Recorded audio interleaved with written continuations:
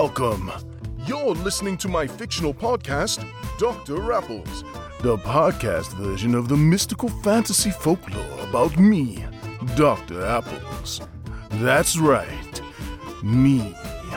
What are you doing? I'm podcasting. No, you're not. Yes. No, you're not. Yes. No. Yes. No.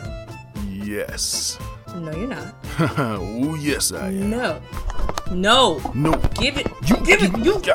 give it. Give it to me. Fine. You podcast then.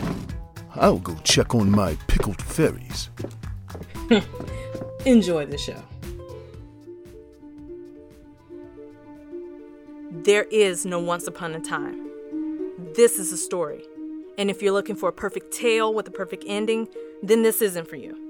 We're in the middle of this story. This narrative teaches you about perspective. This is Dr. Apple's story. I'm being vague, but it'll all make sense later. Whatever. Just learn from him so you won't live a life of regrets and limits. This is why I'm telling you this story. Dr. Apples doesn't live a life of limitations. His life is well lived. Yours should be too. Upon arriving home by sunset, Dr. Apples ran to his room filled with his findings. Nothing had been touched. He called to his mother, Mama! to see if she had seen anyone come by. Mama! She was out. Perhaps someone messed with the outside of the home? He walked around the shotgun house and noticed that everything was pristine. Dr. Apples frowned as the grass blades poked his bare toes. The bottoms of his pajama pants were slightly drenched from touching the damp grass. There's no reason for someone to play such a trick. This had to be a trick, right? Don't they know who he is and what he is capable of? This 16-year-old is invincible, right?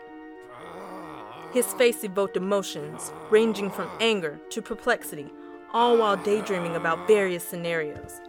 Had he finally gone mad? Yes, he was finally insane. The wooden floor squeaked as he rocked back and forth in the rocking chair, from the afternoon right into the night. Dr. Apples pondered on the meaning behind the trickery. His left hand tapped the chair, while his right hand clenched into a fist. Oh, this is pointless, stupid, and evasive. What kind of power play is this?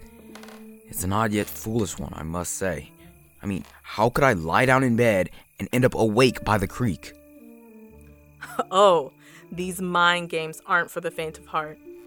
The only one he knew who would be so devious, so intelligent, so dastardly creative to do such a thing would be himself. After hours of pondering, he found himself wondering where the hell was his mother?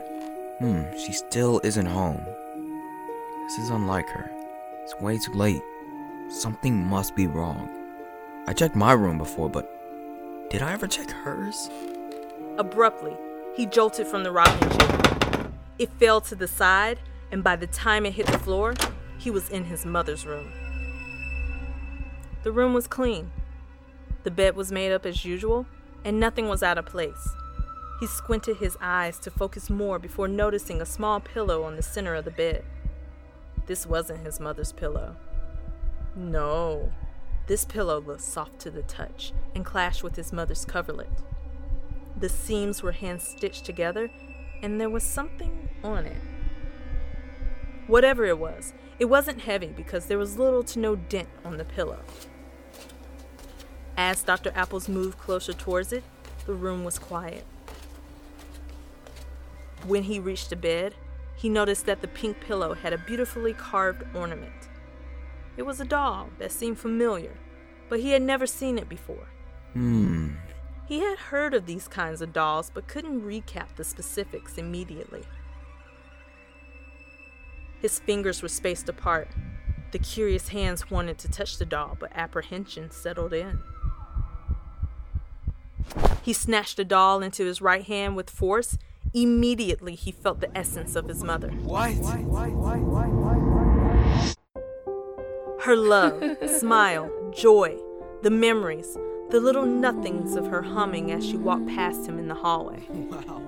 With his palm connected to the piece, he felt a strong vibration within it. The vibration intensified as it moved from his palm to his wrist, arm, and finally into his heart.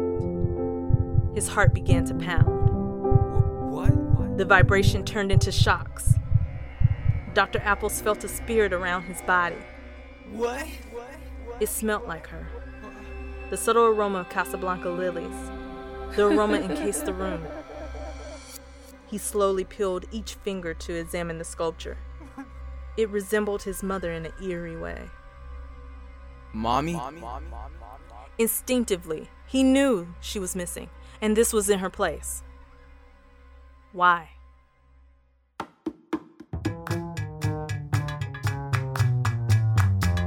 Well, that's another wild ride in the Dr. Apples universe. Don't forget to subscribe, or I'll turn your apples into pickles. Visit drapples.com for more magical madness. See you next time. Bye. Or as we say in my dimension, apple-a-doodle-doo. What dimension? Just go with it.